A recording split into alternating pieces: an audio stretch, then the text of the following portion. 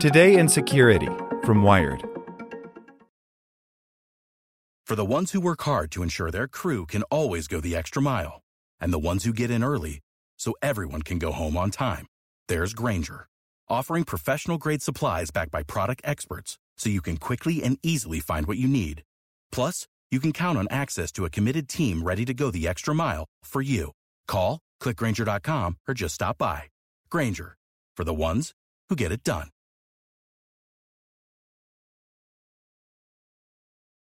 Want to learn how you can make smarter decisions with your money? Well, I've got the podcast for you. I'm Sean Piles, and I host NerdWallet's Smart Money Podcast. Our show features our team of nerds, personal finance experts in credit cards, banking, investing, and more. And they'll help you make the most of your money while cutting through the clutter and misinformation in today's world of personal finance. You'll get clarity on strategies to help you build your wealth, invest wisely, shop for financial products, and plan for major life events. Listen to NerdWallet's Smart Money Podcast wherever you get your podcasts. Today in Security from Wired.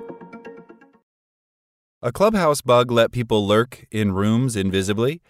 The vulnerabilities opened the door to ghosts hiding in and disrupting rooms where moderators would be unable to mute them, by Lily Hay Newman. Basically, I'm going to keep talking to you, but I'm going to disappear, longtime security researcher Katie Masouris told me in a private Clubhouse room in February. We'll still be talking, but I'll be gone. And then her avatar vanished. I was alone, or at least that's how it seemed. That's it, she said from the digital beyond. That's the bug. I am a fucking ghost. It's been more than a year since the audio social network Clubhouse debuted.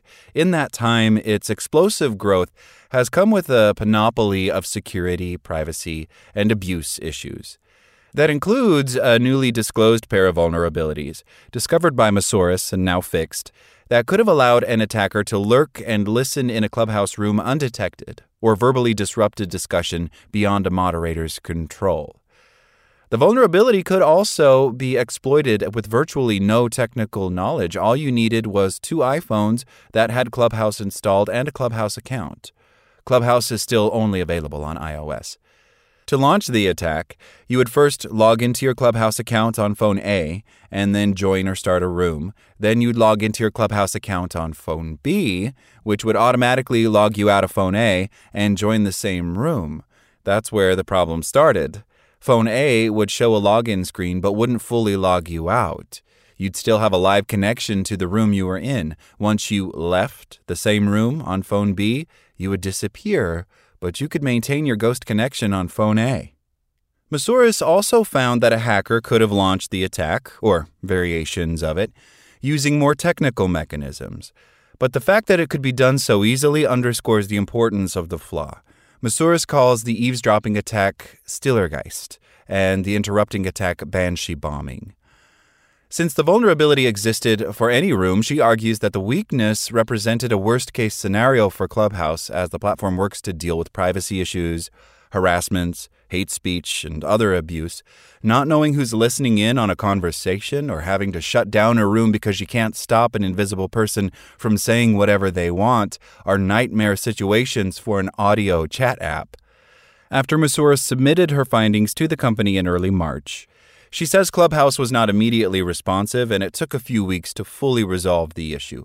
Ultimately, Clubhouse explained to Masouris that it patched 2 bugs related to the finding. One fix made sure any ghost participants were always muted and couldn't hear a room even if they were hovering in it, essentially trapping them in Clubhouse purgatory. The second bug fix resolved a cache display issue, so users are more fully logged out on an old device if they log into another.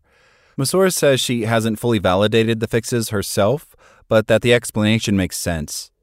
We appreciate the collaboration of researchers like Katie, who helped us identify a few bugs in the user experience and allowed us to swiftly address those to remove any vulnerability before any users were affected, a Clubhouse spokesperson said in a statement. We welcome continued collaboration with the security and privacy community as we continue to grow. Masouris waited to publish her research today, rather than going live immediately after Clubhouse's fixes to honor the full 45-day disclosure window she set for the startup. The company has a bug bounty program through the third-party vendor HackerOne.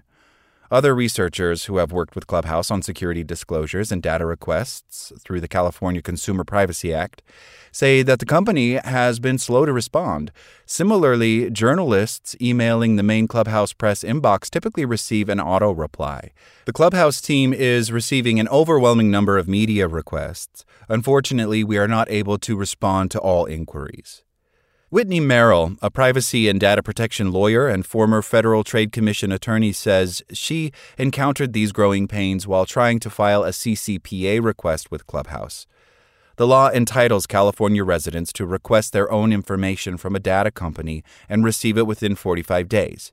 Even though Merrill isn't a Clubhouse user, she strongly suspected that the company held some of her data because it prompts users to share their address books with the app. After weeks of no response, Merrill says she was eventually able to see the data Clubhouse holds about her and request its deletion. I don't think there are the right incentives for startups to care about privacy and security issues, so you end up fighting the exact same battles that were already fought with other organizations 10 years ago, Merrill says. And it's not that no one is learning their lesson, but the incentives to be compliant or to care about these things just aren't there. At least you don't run the risk of being banshee-bombed by a deranged Clubhouse ghost anymore. Like what you learned? Subscribe everywhere you listen to podcasts and get more security news at wired.com/security. Without the ones like you, who work tirelessly to keep things running, everything would suddenly stop. Hospitals, factories, schools, and power plants, they all depend on you.